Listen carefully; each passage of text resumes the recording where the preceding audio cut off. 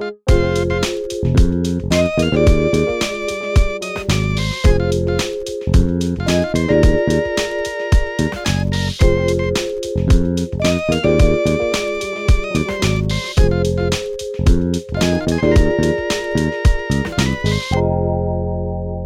go to 1 Corinthians chapter 15.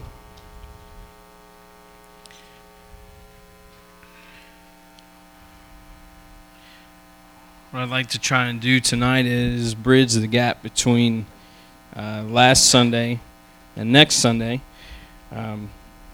connecting sort of where we've been lately, and obviously we were kind of ramping up to Easter, but now if we just kind of keep that momentum going when we celebrate baptism next week, I think it'll just really have a nice progression to it. And so 1 Corinthians 15 is all about bodily resurrection. Can the dead be raised? And in the letter to the church in Corinth, some of it Paul was writing to this church to address some things he wanted to address, and some of it he was writing because they had written him a letter and they had some questions.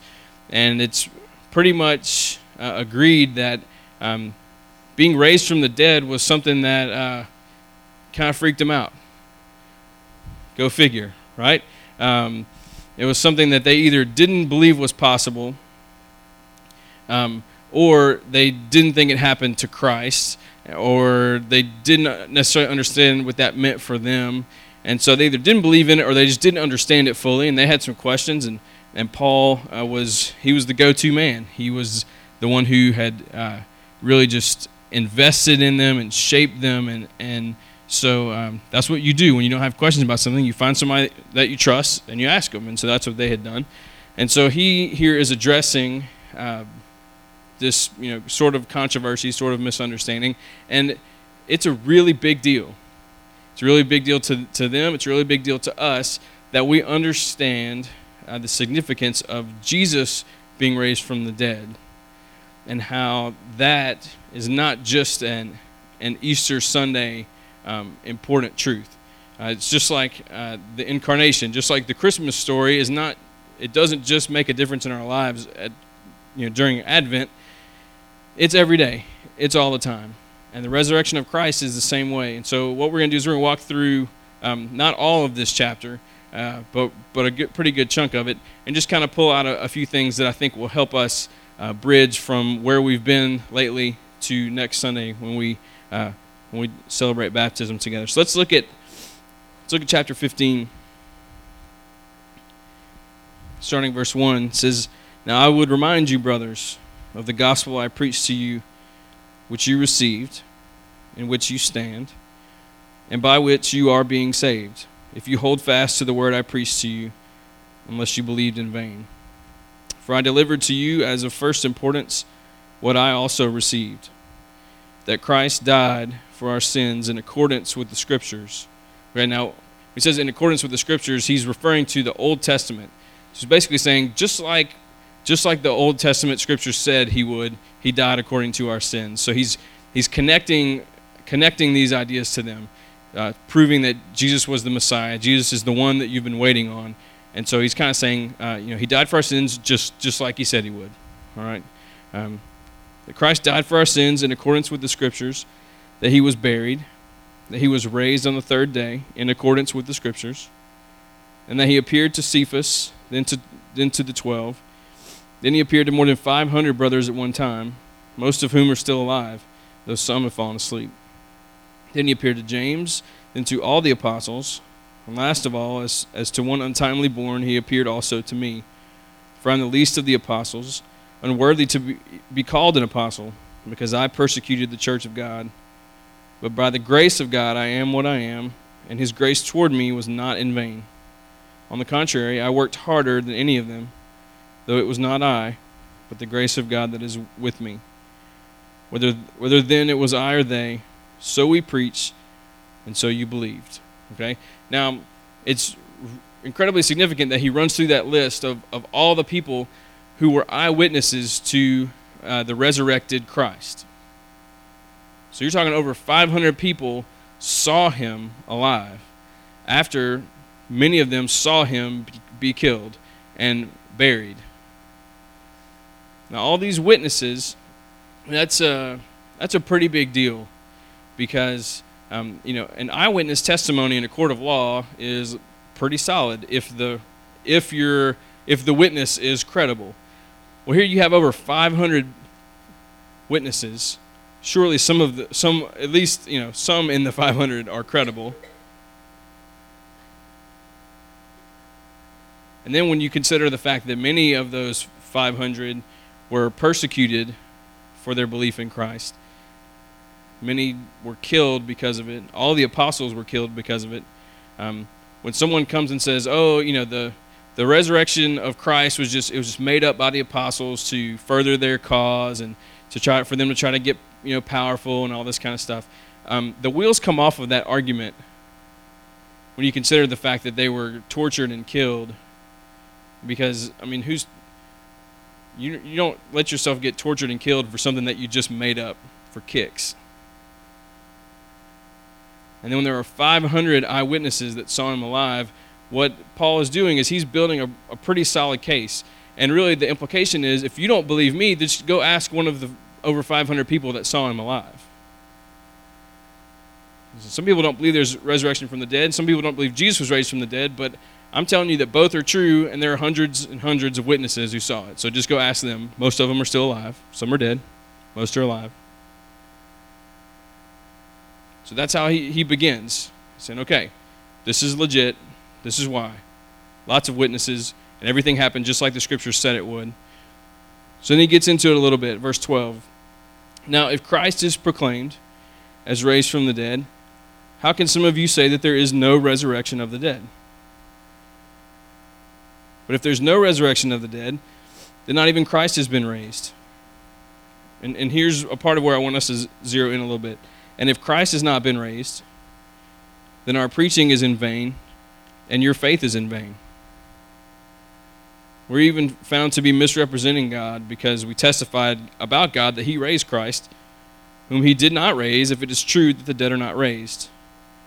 For if the dead are not raised, not even Christ has been raised. And if Christ has not been raised, your faith is futile, and you are still in your sins. Then those who have fallen asleep in Christ have perished. If in Christ we have hope in this life only, we are of all people most to be pitied. Look back at verse 17. If Christ has not been raised, your faith is futile, and you are still in your sins. The resurrection of Christ is the Father's stamp of approval on the atonement that happened on the cross. Okay?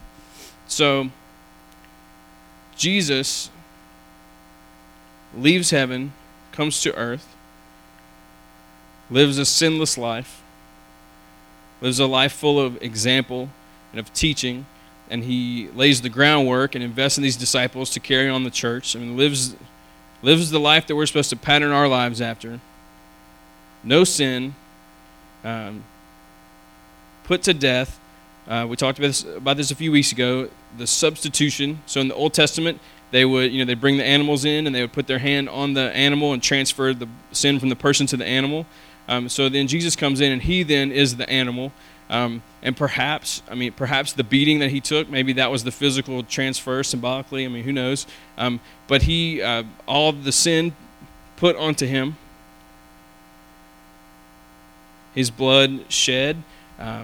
There's forgiveness, all of the wrath of God poured onto him instead of onto us. Everything that needed to happen to make things right were done. And Jesus, at the end of his life, says, "It is finished." And when he says it is finished, what he is saying is, all the wrath is absorbed, all the sin has been put on me, the price has completely been paid. It's done. There's nothing left to do. And he dies. 3 days later, when he shows up and he's alive, that is God the Father's way of saying, I accept the sacrifice. And Jesus says it is finished. And God the Father says, yes, it is, and raised him from the dead. It says right there, if Christ hasn't been raised from the dead, then you're still in your sins. If Christ is not raised from the dead, then the atoning sacrifice of his life didn't work. It wasn't enough. He was no different than all those lambs and bulls and goats that had been slaughtered all throughout the Old Testament. And he died for nothing. So if there was no resurrection, like it says, our faith completely in vain. But he did. And because he did, we can come into places like this, or sanctuaries in Monclova, Mexico, or all around the world, and Christians can come together and gather and sing songs about grace and mercy and rescue and faithfulness and newness of life. And we can baptize people next week, and everything is completely possible because Jesus is raised from the dead. We are not in our sins anymore. The atoning sacrifice that he offered up was accepted by the Father, and we know that because he's alive. And he showed up. And he went to Peter, and he went to all the disciples, and he went to 500 more people, and he went to James, and he went to all of them, and then he showed up to Paul, and over and over and over again, he keeps saying, I'm alive. That means it worked. It's approved. You ever been in line at Walmart or Target or somewhere, and you aren't sure how much money you have, and you swipe that card through there, and you're kind of crossing your fingers? Approved. That's why Kristen Wiig's character on Saturday Night Live, when she's the Target lady, is so funny, because I've had cashiers really get excited for me, good job, thank you. It's approved. And I'm not saying that there was a gamble. I'm not saying there was a risk. I'm not saying that maybe Jesus wouldn't have been enough. But I think sometimes in the back of our minds, we kind of wonder. We wonder if all of our sins have really been forgiven and atoned for. Or we look at somebody else and we say, okay, I can see how that person's life really isn't not nearly as bad as mine, so I can understand how Jesus' death was enough for them, but we tend to make ourselves this exception to things sometimes. Or we have those doubts, and doubts are not bad.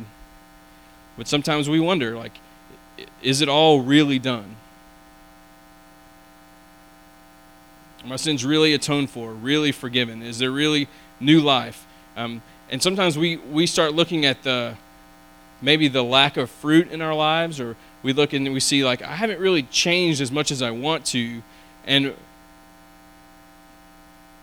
instead of us, sometimes thinking that, well, that must mean the deficiency is on my end of the deal, we kind of think, well, maybe Christ didn't really do all that.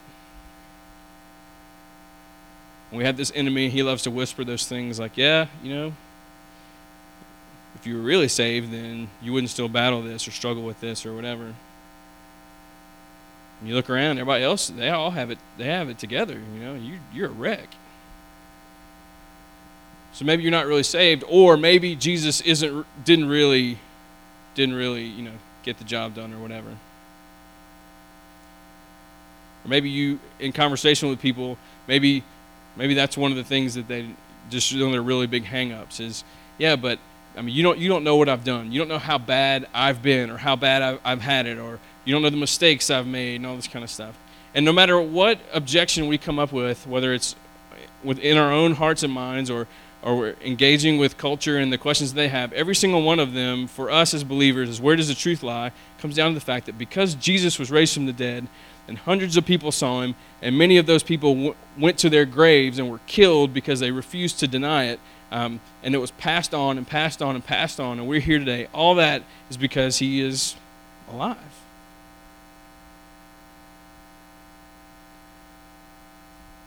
And so we can sing the song, All That Really Matters. We can sing, You Alone Can Rescue. We can sing, A Mighty Fortress Is Our God. We can sing those things because we've experienced those things. And it's all because God says, I accept the sacrifice, and I'm going to raise this life from the dead. It's awesome. And so that's That's a pretty huge way that the resurrection plays into our everyday lives. If he wasn't alive, we'd still be in our sin. We'd just be kidding ourselves. This whole church thing would just be a farce. But he lives. And that's what he goes on to say in the next paragraph. But in fact, look at verse 20. But in fact, Christ has been raised from the dead, the first fruits of those who've fallen asleep. For as by a man came death, by a man has come also the resurrection of the dead.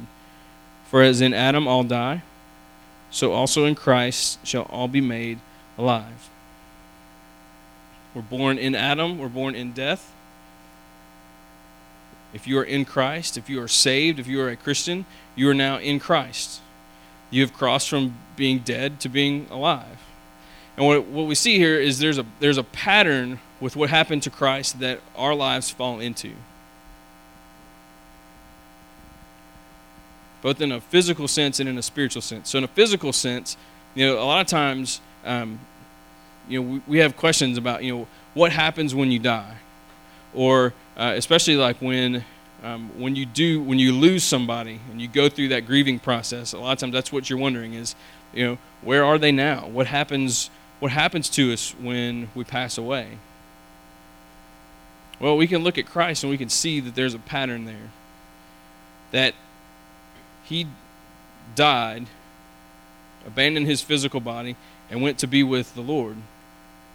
So physically, that's a pattern that we see, to be absent from the body, to be present with the Lord. So in the midst of whatever grieving process we're going through, or just thinking about your own life, we fall in that pattern with Christ. It says he's the first fruits of those who've fallen asleep. Where is it? Verse 20. But in fact, Christ has been raised from the dead, the first fruits of those who've fallen asleep. First fruits, it was the first part of the crop that you pulled out. And you could tell how good the crop was going to be and what it was going to look like based on those first fruits. So if you have acres and acres and acres of wheat, you pull out this first part and you're able to say, is this going to be a good crop or is this not going to be a bad crop or whatever? It was a pattern for the whole rest of it. And it's not a coincidence that the first fruits were also what you sacrificed. The first fruits are a pattern of what is to come. So physically, we can see, okay, we're going to die. We're going to go to be with the Lord, but that resurrection is in our future. So when you pass away, your life is not over with. And that was a big point of confusion to the church in Corinth, because at that time they weren't. There were some who thought that when you died, like that was completely it, and others thought that when you died physically, you kind of went to exist in this weird spiritualness or whatever, and it was caught up in all these different kinds of belief systems and whatever. And so what he's saying is, okay, same thing happened to Jesus, it's going to happen to you. So you die physically, but you're going to live forever physically with God in heaven. But then there's a spiritual side of things as well. So next week when we baptize, it's supposed to be like a snapshot, like a picture of what happens. So when the person gets into the water, that's like the old person, the in Adam person. It's to represent how you're born into sin, born separated from God, created in his image, but that image has been distorted. And so then the preacher says some stuff. And then when you go to immerse them, that is supposed to be that person identifying themselves with Christ. So Christ died and was laid in a tomb. And so when you go underneath the water, that's the tomb. You're going into the tomb with Christ. That is your symbolic death. When you're born in Adam, life is all about you, and it's your life and your money and your time and your career and your family and your job and your car, your house, your everything. And your schedule, your agenda, you do what feels right, what you want to do, and just completely just driven by self. What the person who gets in that water is saying is that person is completely dead, born dead, trying to live, but really dead. But I'm identifying myself with Christ, and that was all put onto him. He died and was put down into the tomb. So you put them out in the water, and when you bring them back up, what does the preacher always say?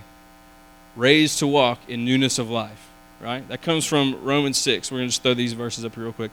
Romans 6, 3 and 4 says, do you not know that all of us who've been baptized into Christ Jesus, were baptized into his death, okay? So that person's in the water, you're saying, I'm identifying with his death, and you go down into the water, saying, that's me. I died with Christ. Next verse, we were buried, therefore, with him by baptism into death, in order that, just as Christ was raised from the dead by the glory of the Father, we too might walk in newness of life. So when you come back up, Jesus was raised to walk in new life. We are raised to walk in new life.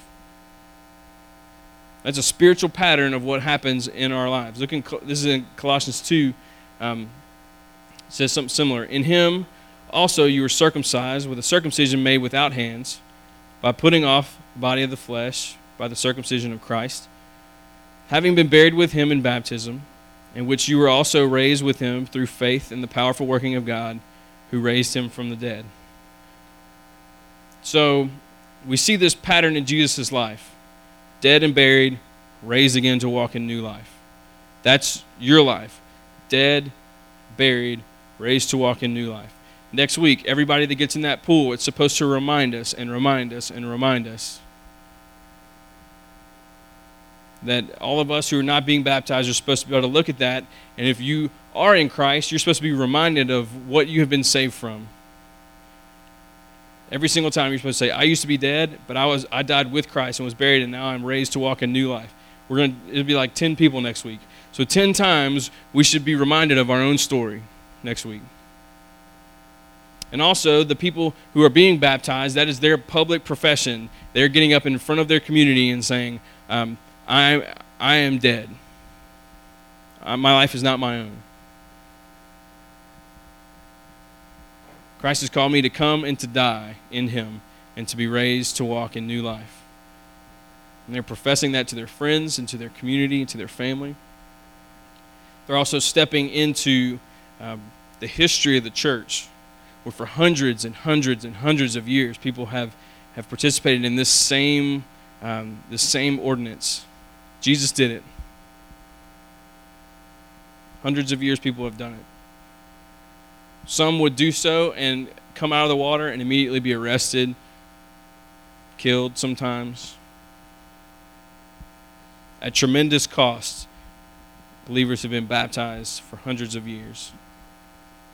And so they're also stepping into the history of the church. They're also stepping into this church and the life of this church. I mean, it's a big deal, but that's a pattern that was established by Christ, that we identify with what happened to him. And we see that visibly, and it should connect with something inside of us. What happens in baptism is there's nothing supernatural that goes on.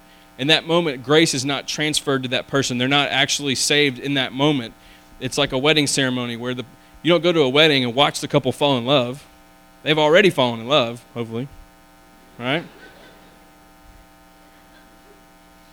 They've already fallen in love. What you're watching the public vows that they make. They're getting up in front of all their friends and all their family, and he's saying, I will be the most accurate picture of Christ you ever see. And she's saying, I will reciprocate that. And they're both saying, this is never going to work without Christ and the power of God at work in our lives. And all those groomsmen, all those bridesmaids are there to say, we're going to help be covenant enforcers, that if you don't walk this out, we're going to be there to sit you down, and we're going to be your prophets, and we're going to tell you what's up.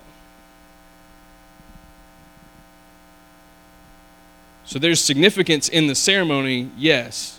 There's significance in the baptism. It's supposed to mean something, but it's supposed to carry an appropriate amount of weight.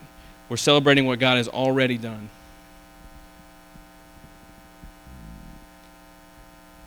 And so there's a pattern. We see the physical pattern that Christ is the first fruits. So we see what's going to happen to us one day. We see what has happened to others as we go through grieving processes. Or if you think about friends and family and grandparents who have already gone to be with the Lord, that's where that phrase comes from. We see it physically. We see it spiritually when we are saved. but it also fits into like everyday life as well. Because him being the first fruits and that death and burial and resurrection, there's something to be said for the continual bringing about of new life. The fact that dying to self, I mean, it happens when you respond to the pursuit of Christ and you realize that you need a Savior and that He's the one. It happens there, and that's what you celebrate in baptism. But there's a death to self that happens constantly for us. So Bonhoeffer said any time Christ calls a man, it's a call to come and to die. And so really, we're talking about also this daily death, denying ourselves and taking up our cross daily and following Him. This pattern that is not just a one-time thing in your life, but basically that one-time deal has started you on a daily pattern of death and resurrection, death and resurrection, death and resurrection, over and over and over again. But that's what my life should be like. That's what your life should be like. Now, it's not daily in the sense that we get saved every day in the same way we did the first time. But now it's us learning how to walk in that newness of life. Look at the end of the chapter. Starting in verse 50. It says, I tell you this, brothers, flesh and blood cannot inherit the kingdom of God, nor does the perishable inherit the imperishable. Behold, I tell you a mystery. We shall not all sleep, but we shall all be changed. In a moment, in the twinkling of an eye, at the last trumpet. For the trumpet will sound, and the dead will be raised imperishable, and we shall be changed. For this perishable body must put on the imperishable, and this mortal body must put on immortality. So it's talking about when Jesus comes again and comes to get us and all this kind of stuff. Verse 54, when the perishable puts on the imperishable, and the mortal puts on immortality, then shall come to pass the saying that is written, death is swallowed up in victory. O death, where is your victory? O death, where is your sting? The sting of death is sin, and the power of sin is the law. But thanks be to God, who gives us the victory through our Lord Jesus Christ. Therefore, my beloved brothers, be steadfast, immovable, always abounding in the work of the Lord, knowing that in the Lord your labor is not in vain. Thanks be to God who gives us the victory through Jesus Christ our Lord. Victory to us through Christ. See, there is nothing in life that we experience more permanent than death. I think that's a part of what makes the grieving process so painful. You just can't do anything about it. You can't reverse it. Lots of things in life we can reverse.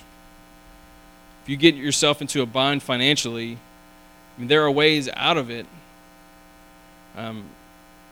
Not saying that those ways are easy.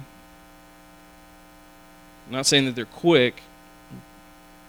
But, I mean, you can pay off your debts. It just might take working extra jobs, and it may take a lot of work. But, I mean, it's fixable.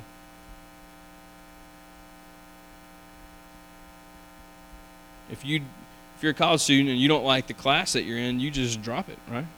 Or don't go. Or just make a D. I mean, if you sign a 12-month lease, and after 6 months y'all want to move somewhere else, you just break the lease and pay a little fine or something, or whatever. And there are lots and lots of marriages that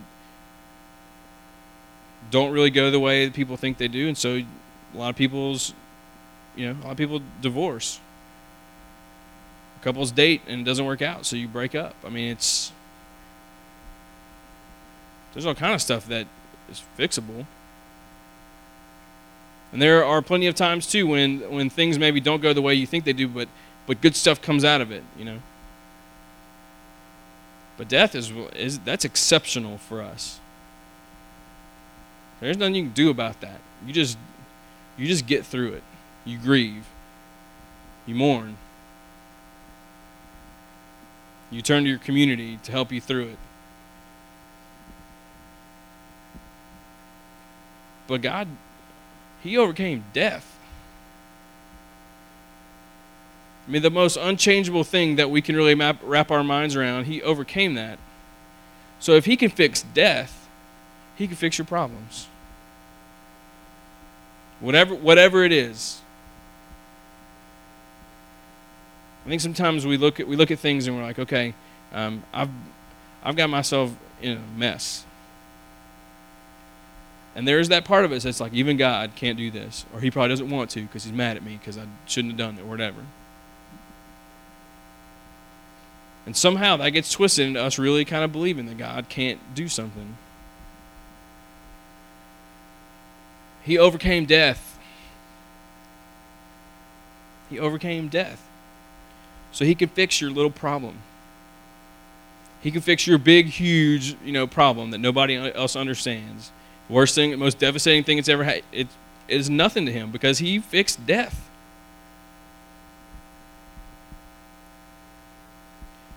That's a pattern for us. Raised to walk in newness of life. That we look at things sometimes and we think, okay, I've struggled with this sin issue for so long, I can't even remember existing without it being a problem. To the point where I'm just so callous, I just accept it. It's just part of life, and I'm just going to have to just apologize to Him when I get to heaven and say, my bad, I'm sorry. And to that, I think Jesus says, I fixed death. I can fix that. I can heal that.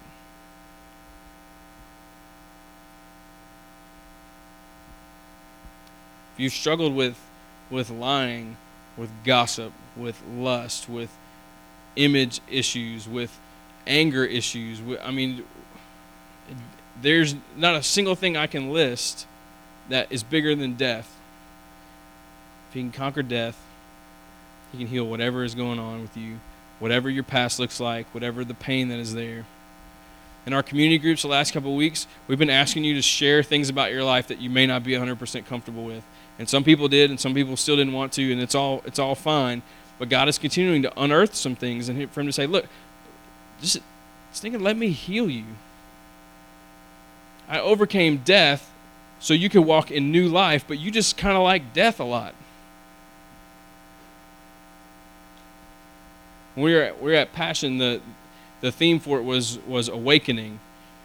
And so, every song, every sermon, everything had to do with basically come down and saying, like, only God can raise a life. And Louis Giglio was preaching, and he was talking about for those who are Christians, you walk in newness of life, like you've been saved, but when it comes to those daily deaths, there are things in life that have just grown dead. That doesn't make sense. That have become like those areas of just death, where there's no progress. You just have accepted the fact that this is just going to be this way. And he was looking at the story of Lazarus, and so Lazarus he's been dead for 4 days, and Jesus shows up, and he's in the tomb. There's a stone there, or whatever, and Jesus comes up, and I never read this or never paid attention to this before. And Jesus says, "Move the stone," and the women say, "Yeah, but he's been dead for 4 days, and there's bound to be a really bad odor." And Jesus says something brilliant, of course, and then they move the stone. And Louis said, he was like, you know what? He said, Jesus is not afraid of what's behind the rock. He's not afraid of how bad it may stink. There's not a single thing in life that he looks at and he's like, ooh, I don't really want to mess with that. Oh, I don't know if I can touch that. I don't really know if we can do anything with that. You've screwed that up too much, and it's just not going to work. That every single time, Jesus says, move the rock.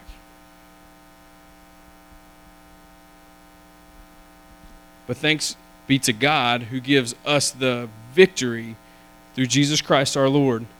Therefore, my beloved brothers, be steadfast, immovable, always abounding in the work of the Lord, knowing that in the Lord your labor is not in vain.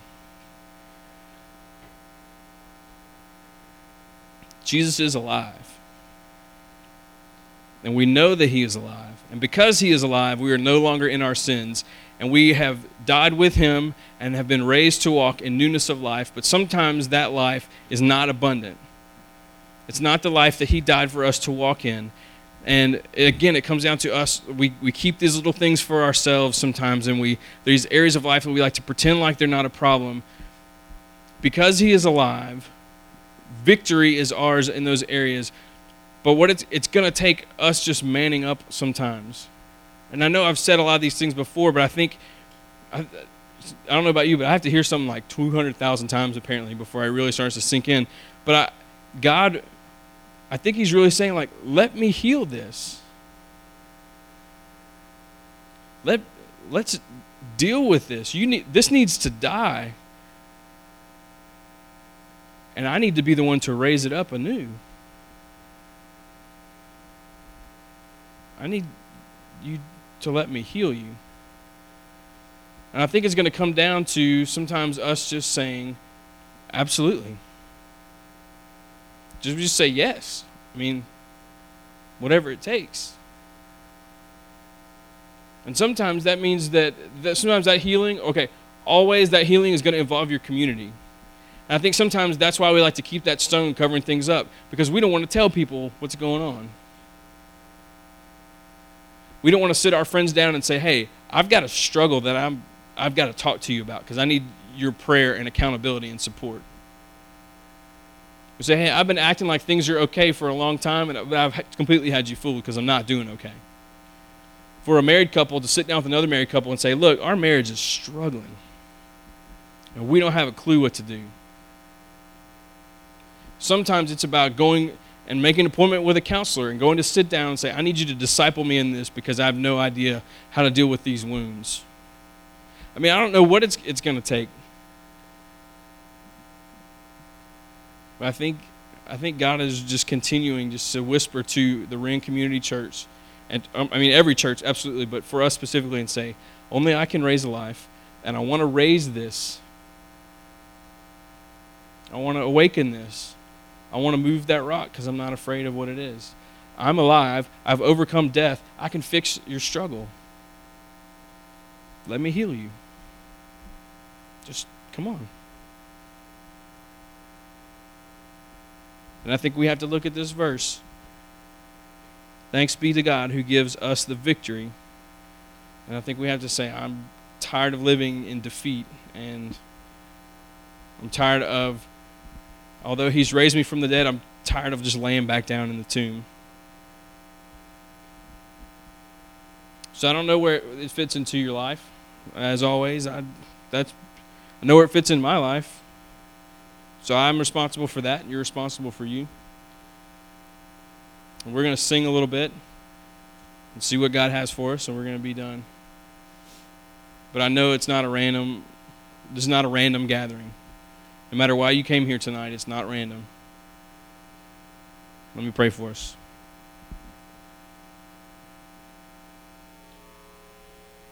God, it's such a humbling truth for us to try and just wrap our minds around.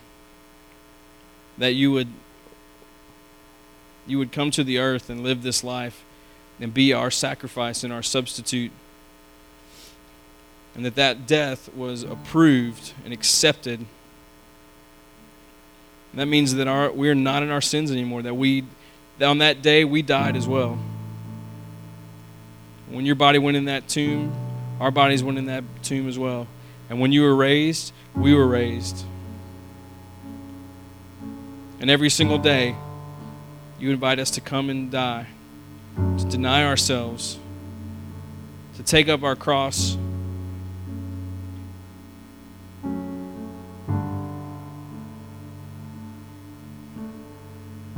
and to live as you would live, to literally go about our day the way that you would. Humbling God that you would say, let me heal this, let me fix this. and the things that you call us to do as a part of that, that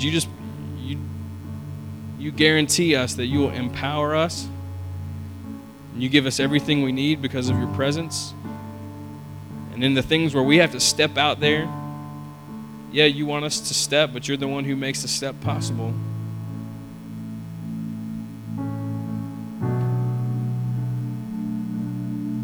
So, Father, I mean, for everyone in this room, I pray that you'd bring us to a point where we're just ready to say yes to your offer to heal and restore and awaken and bring things to life in us again.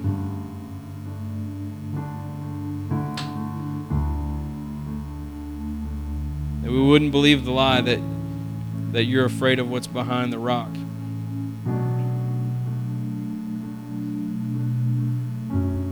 That we would believe the truth that your grace is sufficient for us. That your power is made perfect in our weakness.